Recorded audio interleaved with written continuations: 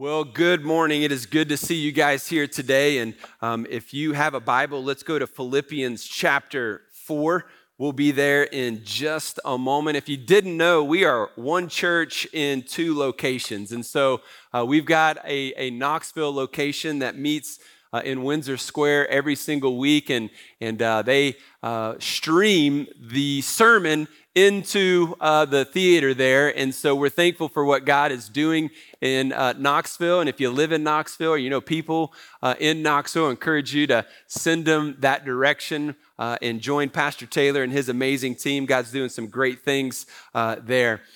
So as we end a year and we begin to start a brand new year, don't show your hands, but how many of you would actually say that you have too much stress, not enough sleep, you tend to rush mealtime, and technology around you is moving faster than you can actually keep up with?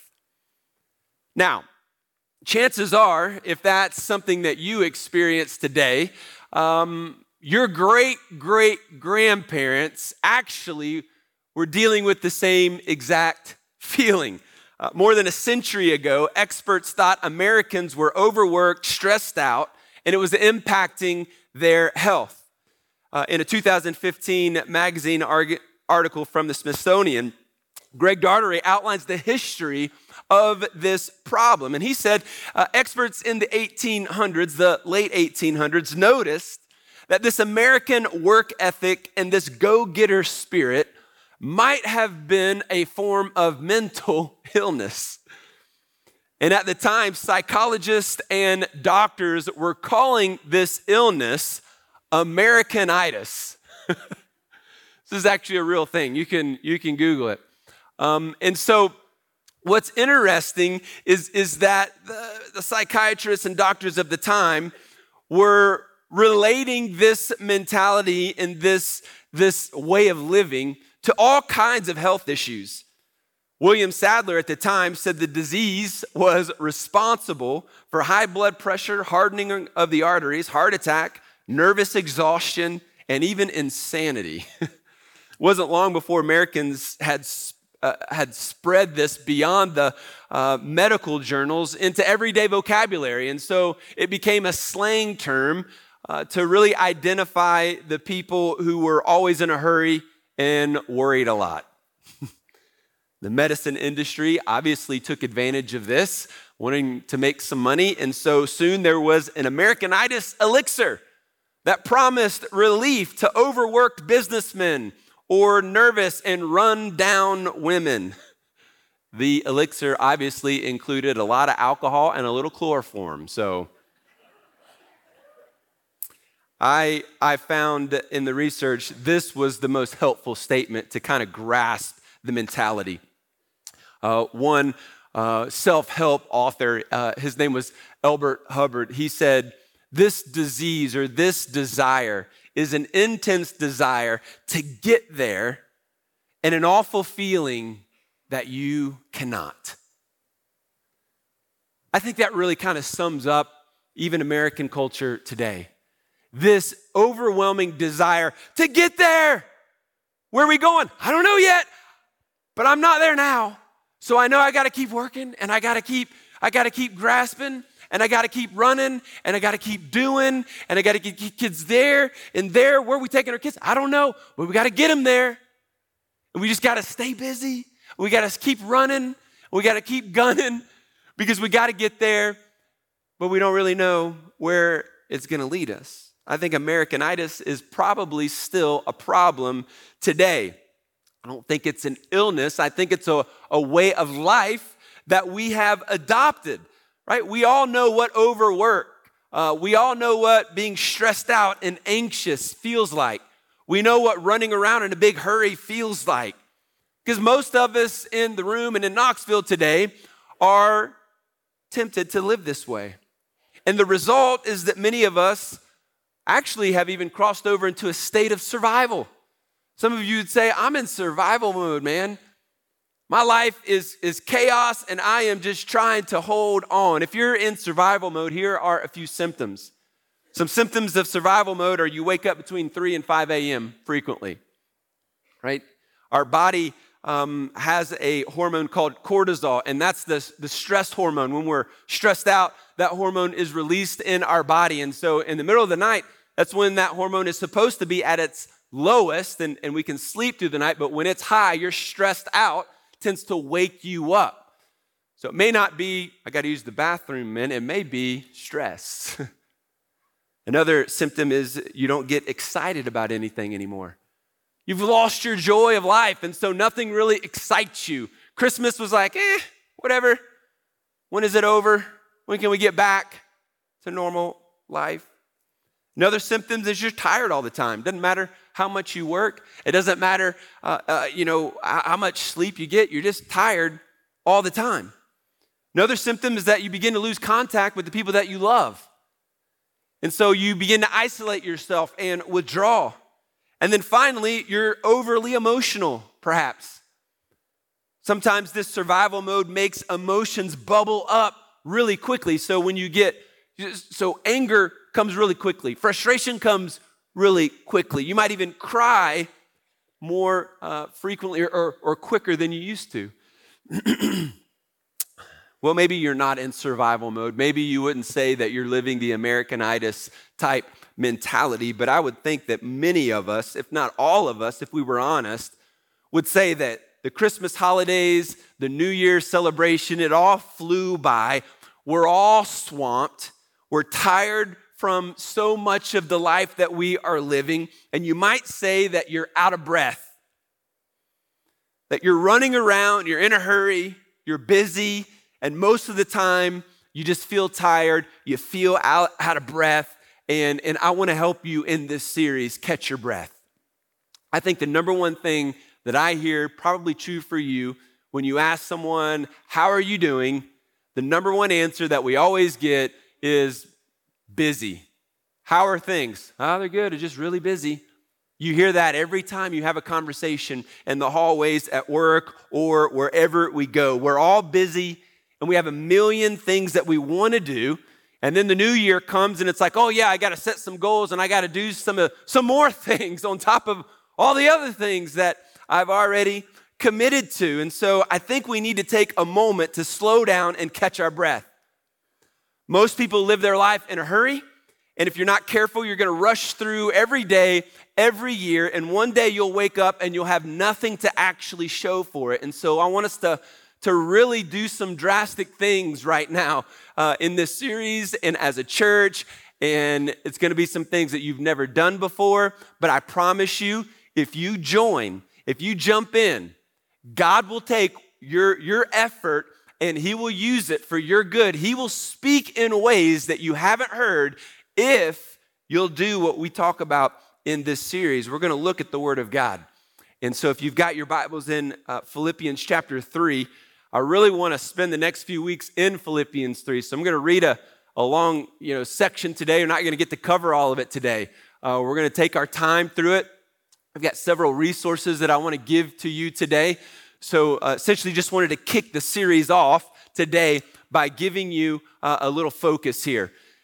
Paul says in verse 12 of chapter 3 to the church in Philippi, he says, not that I have already obtained this or already perfect or am already perfect, but I press on to make it my own because Christ Jesus has made me his own.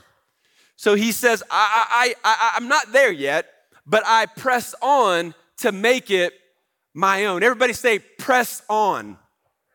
Let's say it louder one more time. Press on. We got to press on, man. You cannot give up. You cannot let down. You cannot just flake out. You can't just isolate. You can't just keep going to the same old habits that just keep you numb to the problems in your life. You've got to wake up. You've got to press on. Every single one of us. We've got to press on, Paul says. No doubt you get it. That's kind of our problem. When we think about it, all we do is press on. But Paul is saying, keep going. You got to keep going. Wait a minute. I thought the whole idea was catch your breath, slow down. what he wants us to do is to focus on the right thing. So he's calling us to press on towards the right things. And the problem with our culture and the problem that some of us are dealing with is we've got all these issues and all these problems. And on top of that, it's just life and it's sin. It's all the relational stuff that we've got. And then we are pressing on to make more money. We are pressing on to build the business. We are pressing on with our kids and running around to make them something that maybe God doesn't want them to be, but we're just pressing on towards that anyway. We're pressing on in all of these areas, and we're pressing towards the wrong things. And it's causing emptiness and exhaustion and survival mode. And on and on and on we could list these things. Americanitis might still be alive in your soul today. We've got to identify the problem, and to do that, what I'm saying is we have to slow down before we can press on any further. We've got to slow down. We need to hear from God. We need to begin to create some habits in our life where we consistently hear from God. Because if we're just pressing on and busy with the wrong things, all we're going to do is continue to listen to the same old things that keep us in the same spiral that doesn't get us where God wants us to go. Right? So we've got to slow down and press on. Obviously, we can't stop working. You can't stop being a spouse. You can't stop being a parent. You know, I see things on social media. It's like, disappear for 3 months and you'll come back a totally different person. Well, I mean, maybe if you're 20, or 20, yeah. We all have responsibilities. We can't just disappear, right? We have a life that we've got to live. We got to continue to show up. But how do we continue to show up but do this idea of slowing down in order to press on? And so what my hope is in this series is that, and what I want to help you do is really do a reset and refocus. Kind of reset and refocus. Now, if you are, in my generation or older, one of the things that you've learned with technology, if your iPhone is messed up, if your computer is messing up, step one, even when you call the cable company because your cable's not working or your Wi-Fi is not working, the first thing they do is tell you to do what? Unplug it and then plug it back in. In other words, turn it off and then turn it back on. And I don't know, 90% of the time, that works. It's like turn your iPhone off, power it off, turn it back on. What if that was kind of the case for us spiritually, mentally, emotionally, that we just kind of turn some things off to do a reset? I think it could be helpful. Paul is saying here in verse 12 that he is not perfect. He hasn't reached it yet, but he is pressing on to make it his own. So what is it that he is pressing on towards? That's the question. What is he pressing on? If we can grasp chapter 3 of Philippians this year, it could change our lives. If you press on towards the things that Paul is teaching us in this one chapter and you were able to create habits that kept you on this pathway, then this year, no doubt, will be a more spiritually rich year for your life. Slow down to press on. Let's go to verse 1 of chapter 3. So he says, finally, my brothers, rejoice in the Lord. To write the same things to you is no trouble to me and is safe for you. Look out for the dogs. Look out for the evildoers. Look out for those who mutilate the flesh. For we are the circumcision who worship by the Spirit of God and glory in Christ Jesus and put no confidence in the flesh. Though I myself have reason for confidence in the flesh also. If anyone else thinks he has reason for confidence in the flesh, I have more. Circumcised on the 8th day, of the people of Israel, of the tribe of Benjamin, a Hebrew of Hebrews. As to the law, a Pharisee. As to zeal, a persecutor of the church. As to righteousness under the law, blameless. But whatever gain I had, I count as loss for the sake of Christ. First thing I want us to see that he is pressing on towards, right? What is he pressing towards? He says, discover the joy of knowing Jesus. Discover the joy of knowing Jesus. So what do we've got to press on towards this year? We've got to press on towards finding, learning, discovering what it means to have joy in Christ. I think this is huge. In Philippians 4, verse 4, he tells us again to rejoice in the Lord always. Now, 2023 might have been a very hard year for you, right? How are we supposed to rejoice in the Lord when your marriage is struggling, right? When your son or daughter is far from the Lord, when you have financial problems, you've lost a loved one. This is a tough thing to do when you're sad, to rejoice in the Lord when things aren't going well. But this is common for Christians to miss all the time. I miss it all the time. Some of us aren't pressing towards finding joy in Christ at all. You're pressing on towards success. You're pressing on towards happiness and trying to find happiness. You're pressing on towards trying to find a relationship. Like, we're pressing on towards all of these things. And Paul is saying, no. Press on towards finding and discovering joy in Christ, experiencing that joy. So what does rejoicing in the Lord actually mean? Here's what it doesn't mean. Rejoicing in the Lord doesn't mean that you put on a fake smile, right? It doesn't mean that you pretend to be happy. In fact, many of you are pursuing happiness instead of joy. And happiness is a feeling. God is not telling you to be happy all the time. That's not what rejoicing means. Happiness is a feeling, and God's not saying feel this way, just like he doesn't say, don't feel anger. He knows we're going to be angry, but what he tells us to do is in your anger, do not sin. Right? God's not telling you to feel a certain way. Imagine this verse saying, think about the idea of being excited. Imagine the scripture and Paul commanding us, because this is a command to rejoice in the Lord. Imagine him commanding you to be excited about Jesus. And like we had to act all the time like our favorite football team just scored a touchdown. Can you imagine that was the command? To be excited all the time. I love Jesus. Woo! You're like walking around like Ric Flair. Woo! Like some of you don't know who he is and kind of dates me, but can you imagine? That's ridiculous. Here's the thing. God is not calling you to feel things. He's calling you to do things. Hear that again. He's not calling you to feel happiness. He's not calling you to feel things. He's calling you to do things. So when you feel things, you're supposed to do things biblically. So when I feel angry, he says, don't sin. When I feel resentful because somebody did something upsetting to me, he tells us to forgive them. He's telling you to do something in the midst of your feeling. And that's what he's saying here. He's saying, I want you to rejoice, to have joy in Christ. Feelings go away. And I don't know how you feel today. You might be sad. You might feel empty. You may not feel like doing what God wants you to do, but he's not calling you to be happy. Happiness is a feeling, but rejoicing in Christ is a state of mind. It's a state of mind. He's saying, do this no matter how you feel. Rejoice no matter how you feel or what you're going through. Having joy in Christ then is something that we can do. It's an internal place. It's a hope that we have. And this is actually part of the cure for overcoming things like anxiety and depression and emptiness.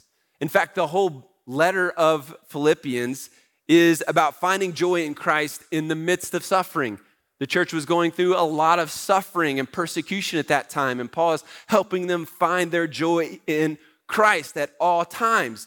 And when we can begin to do this, it's the foundation for stability in your life. This is what happens when you find joy in Christ. You are a more stable person, mentally, emotionally.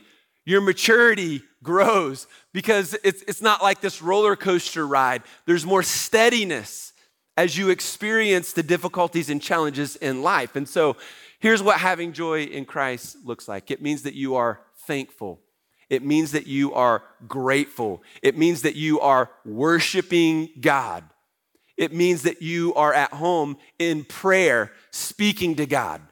So in my worship of God, either corporately or privately at home, I have a prayer life. I have a worshipful relationship with God. It means that I am grateful with and for him.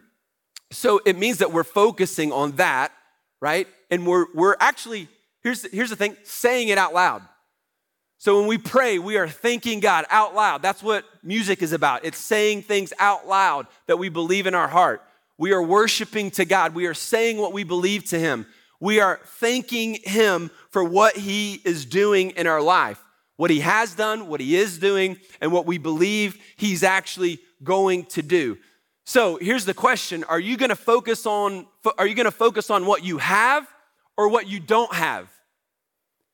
Because if you focus on what you don't have, then it's going to be pretty impossible for you to do what God is telling you to do to find joy in Christ. Because when you focus on what you don't have, you're constantly trying to get there and you don't know where there is. And it's impossible to get there. And so we have to rearrange our focus on what we don't have to what we do have. When we find our joy in Christ, it means that we're focusing on what God has done, the good, the blessings that he is doing. And we keep our eyes on that. And every day we're looking for the blessings of God. And we're always kind of being thankful and pointing back to the moment of salvation in our life and to the other moments in our life where we know he showed up when it didn't seem like he was going to show up or when things were going to work out. And we're constantly remembering and we're constantly going back and we're constantly being thankful for the things that he has done in and through our life, being grateful then.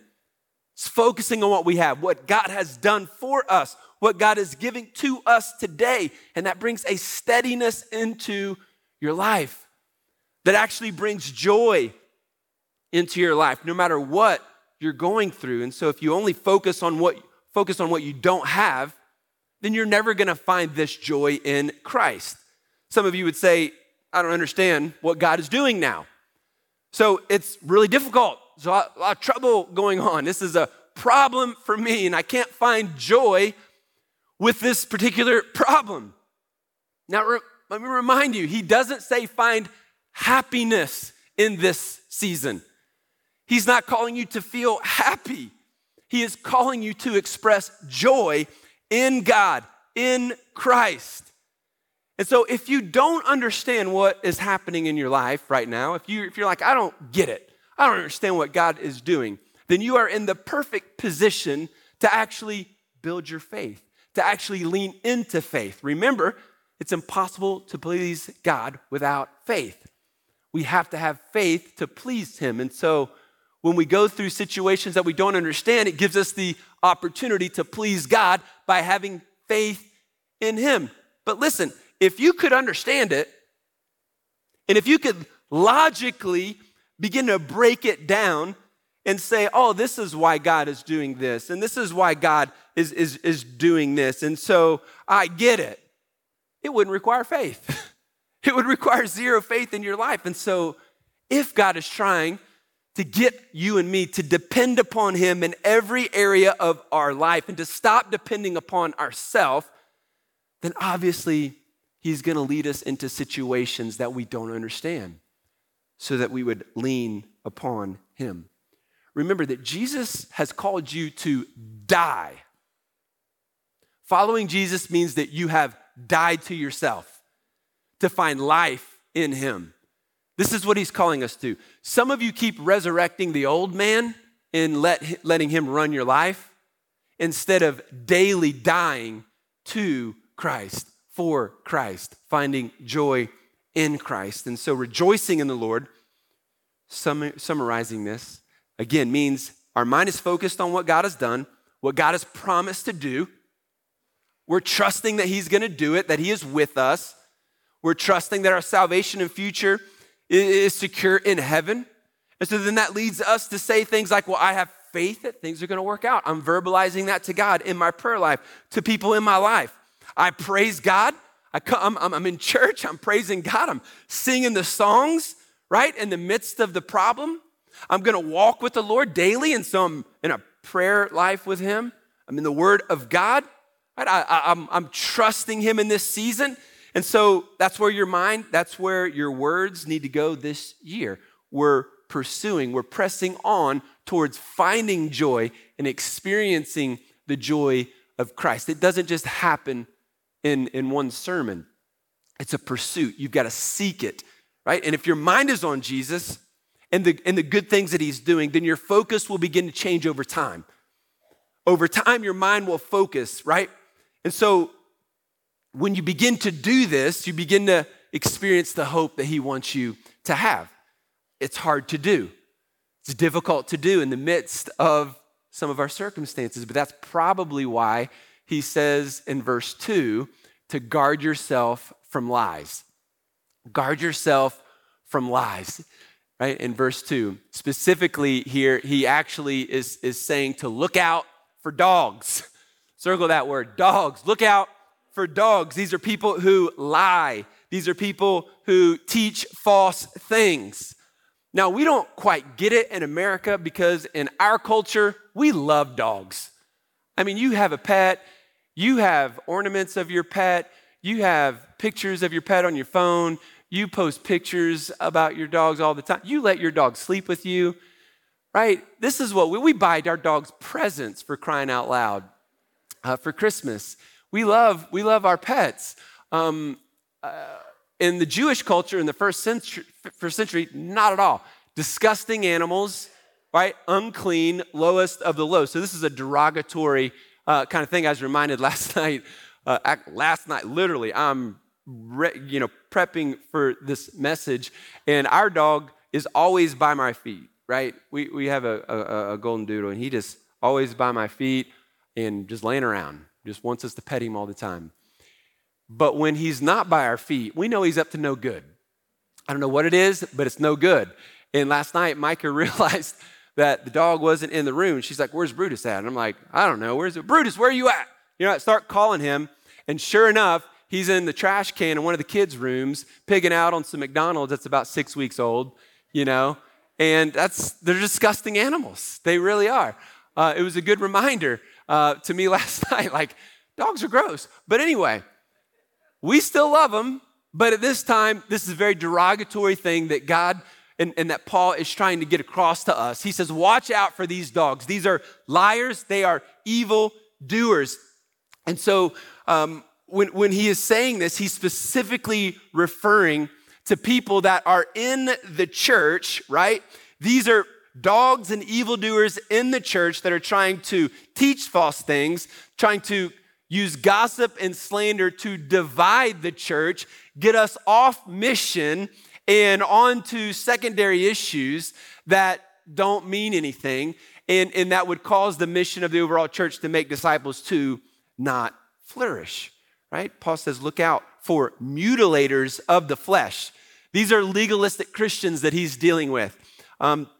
These are people that will tell you to fall in line with their understanding and their view of how you should live your life, right?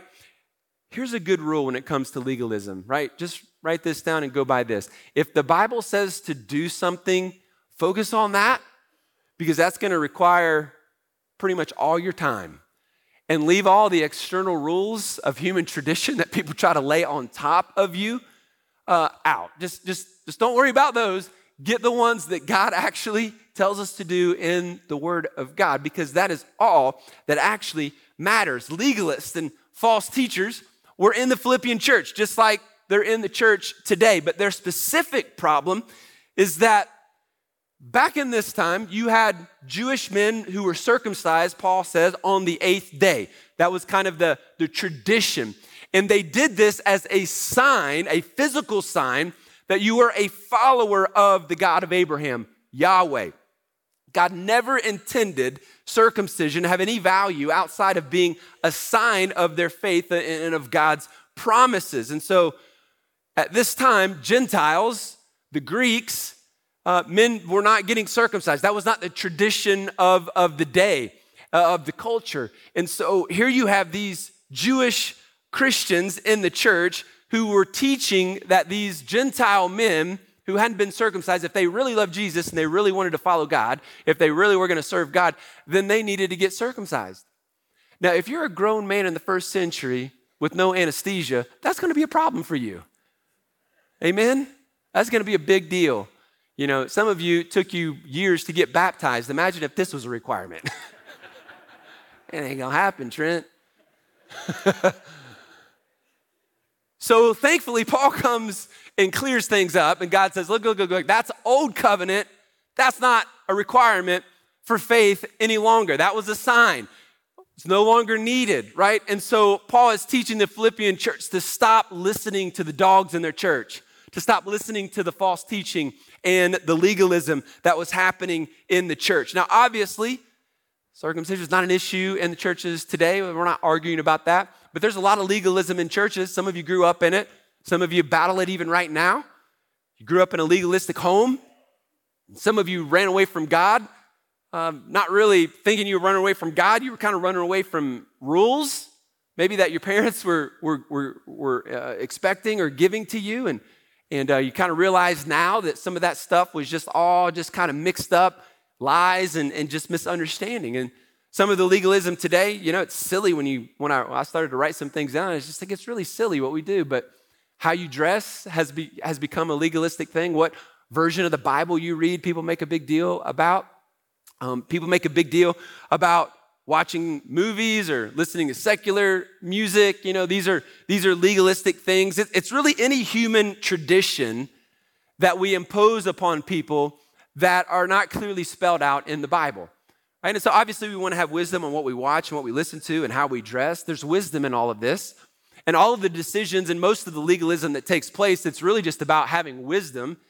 And maybe legalistic people, maybe their intentions are good for us. They want us to live in holiness and those kinds of things. But we don't experience more of Jesus by checking boxes. It's not about the behavior that we have. It's all about our heart.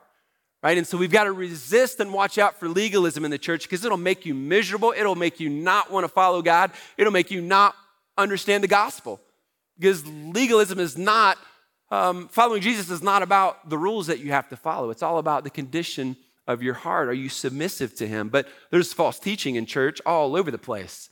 There's false teaching in churches all over the world that we have to address and we have to be aware of. And so, you know, at FC, like this is very near and dear to my heart. Like I know I'm going to stand before God one day and I'm going to be held accountable for what I teach and for what I don't teach. And so I think in our culture today, it is even more important that not only do we teach the Word of God and we actually address the issues that our culture is facing. If you know what apologetics is? Apologetics, we used to think of it as this is how we defend our faith, but really apologetics is really, it's just you and I addressing the cultural issues in our life from a biblical perspective. And so if we don't talk about the issue of abortion in our church, as uncomfortable as it is, you know, like we're not doing the necessary steps as a church to help our culture and to help each other. We've got to realize that an unborn child is in fact a real person. And we've got to teach that biblically, and we've got to talk about it. We've got to recognize that homosexuality is a sin, and we've got to be able to stand upon the Word of God. Uncomfortable for some, don't want to hurt people's feelings, I get that. But if I don't teach that, and if we don't read the scripture that shows us the real questions that our culture is having and struggling with, then we're missing it. So it's not just about teaching false things, it's about avoiding true things. This book, from Genesis to Revelation, is the inspired word of God. That means that God inspired human men to write down his words. That's what inspiration means. So this is the word of God. And I believe, and we believe, that it is without error. It means there's no mistakes. And so if you watch people on social media, they're going to say, oh, it's got all kinds of errors and it's antiquated and it's been changed 100 times. And if you're not wise, you'll get sucked into believing the dogs in the world. you got to be on guard against the dogs that are lying. And when you begin to dive into the claims and study these things, if you would press on towards godliness, then your faith would grow because you'd realize that it's silliness. They don't have an understanding. In fact, they don't even have the Spirit of God, so they can't even understand. So there's a lot of false teaching, and we've got to be able to address it in God's church when it's fun, when it's not fun. How about this? Sometimes the dog that is lying to you is you. You're lying to yourself. So for some of you, in order to pursue this idea of guarding against dogs, you've got to stop lying to yourself. You got to quit saying that your life doesn't matter. You got to quit believing and saying that this isn't going to work out. You got to stop saying that nobody cares. You got to stop lying to yourself about not having enough time. I'd love to, I just don't have enough time. That's a lie. You have as much time as I do or anybody else does. We do in our day what we want to do. And so that's a lie. We've got to stop lying to ourselves. You got to stop lying to yourself about your relationship and how it's never going to work out. You got to stop lying to yourself about who you are. You've got to begin to discover your identity in Christ and what God has called you to do. And again, that means you've got to press. You've got to press. You've got to seek. You don't just, listen, you can't just focus 99.9% of your day and life and week on making money and work and then give God 0.5% on Sunday morning and expect that it's all going to come together. It's just not. You've got to press on towards the right thing. Stop lying to yourself. Imagine trying to park a car going 70 miles an hour. You couldn't do it. You're going to run into the wall. You're going to wreck. That's what some of you try to do every Sunday morning. You try to slow down enough to hear from God, but your mind is still racing. Your mind is still running. And so what we have to do is we've got to do a reset. We got to do a reset. So y'all want to do a reset? Like shake. I'm talking shake things up. Now this is going to be different for everybody in the room. What might be drastic for me might not be drastic for you, okay? So everything is going to be a little bit different. But the first thing I'm going to call you to is 21 days of prayer and fasting. So for the next 21 days, as a church, as a family, as a couple, we hold ourselves accountable to this. Your small group, right? If you're single and you don't know people here, just do it on your own. Find some friends, right? 21 days of prayer and fasting. We actually have a printed calendar for you. There's a verse and a prayer on it every day. Now, if you don't have the habit of prayer or reading the Bible, this is for you. One of the things that we do when we try to create habits and goals is that we say, I'm going to run the Boston Marathon. Oh, cool. So how much do you usually run? I don't. So it's like, don't run to like Everest. Like, let's be honest. Give God 2 minutes a day. 21 days of prayer on this calendar will take you 2 minutes a day. If you don't spend time with God regularly or pray, that's for you. Start with that. It'll take you 2 minutes. Do it at the same time every day. First thing when you wake up, maybe at lunch every day, maybe the last thing before you go to bed. Pick a time, pick a place, so go to that place, read the verse, and then pray that prayer for the next 21 days. See how God actually changes your life through that. The other part of this, so we talk about fasting. A biblical fast is fasting from food. So it's a very spiritual thing. We deny our flesh food so that we can pursue righteousness with God. All throughout the Bible, Jesus did it. All throughout the Bible, we see men doing this, and so it's a spiritual discipline. If you've never done it, maybe go 24 hours without eating, drink lots of water. If you have any kind of medical conditions, make sure you talk to your doctor and research all of this. I don't want anybody falling out on me, right? But that might not be for you, but I'm gonna do that. Some of you will do that with me, maybe 3 days, maybe 2 days. There's a ton of physical benefits. It's like detoxing your body. I think that's part of why God tells us to do it, but you can research that on your own. If that's too much for you, I want you to do a technology cleanse. That means let's do no social media for 21 days. Just cut it all out. Not like just cut out one, just cut them all out. You know what social media does with your joy in Christ? It's a robber. It sucks the joy out of your life, and you don't even realize it. Because what does it do? Every time you pull it up, the devil gets your eyes focused on what you don't have. Oh, my family's not as good as their family. Oh, they went on the cool vacation. I didn't. Oh, they're having fun. I'm not. Oh, they have stuff. I don't. Gosh, these people are smart. I'm not. It just sucks the life out of you. For 21 days, if you just cut it out of your life, all of it, watch and see what God does with your joy.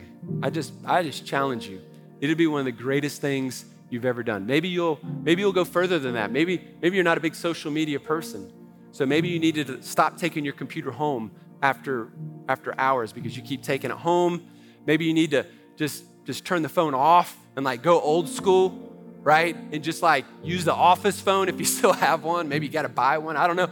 Do something technologically that you just kind of cleanse yourself, whatever that means. For some of you, that might be no Xbox. Teenagers in the room, no Xbox for 21 days. Watch and see, young people, how God changes your life by doing that. Might be no Netflix, no TV, something like that. Just kind of cut it all out. So the point is that you would create space, create some margin in your life that now you have time. We're so busy and we always say, I don't have time. Well, I don't have time to read the Bible. I don't have time to pray. Well, how many hours of Xbox did you play this week? Grown man in your 30s.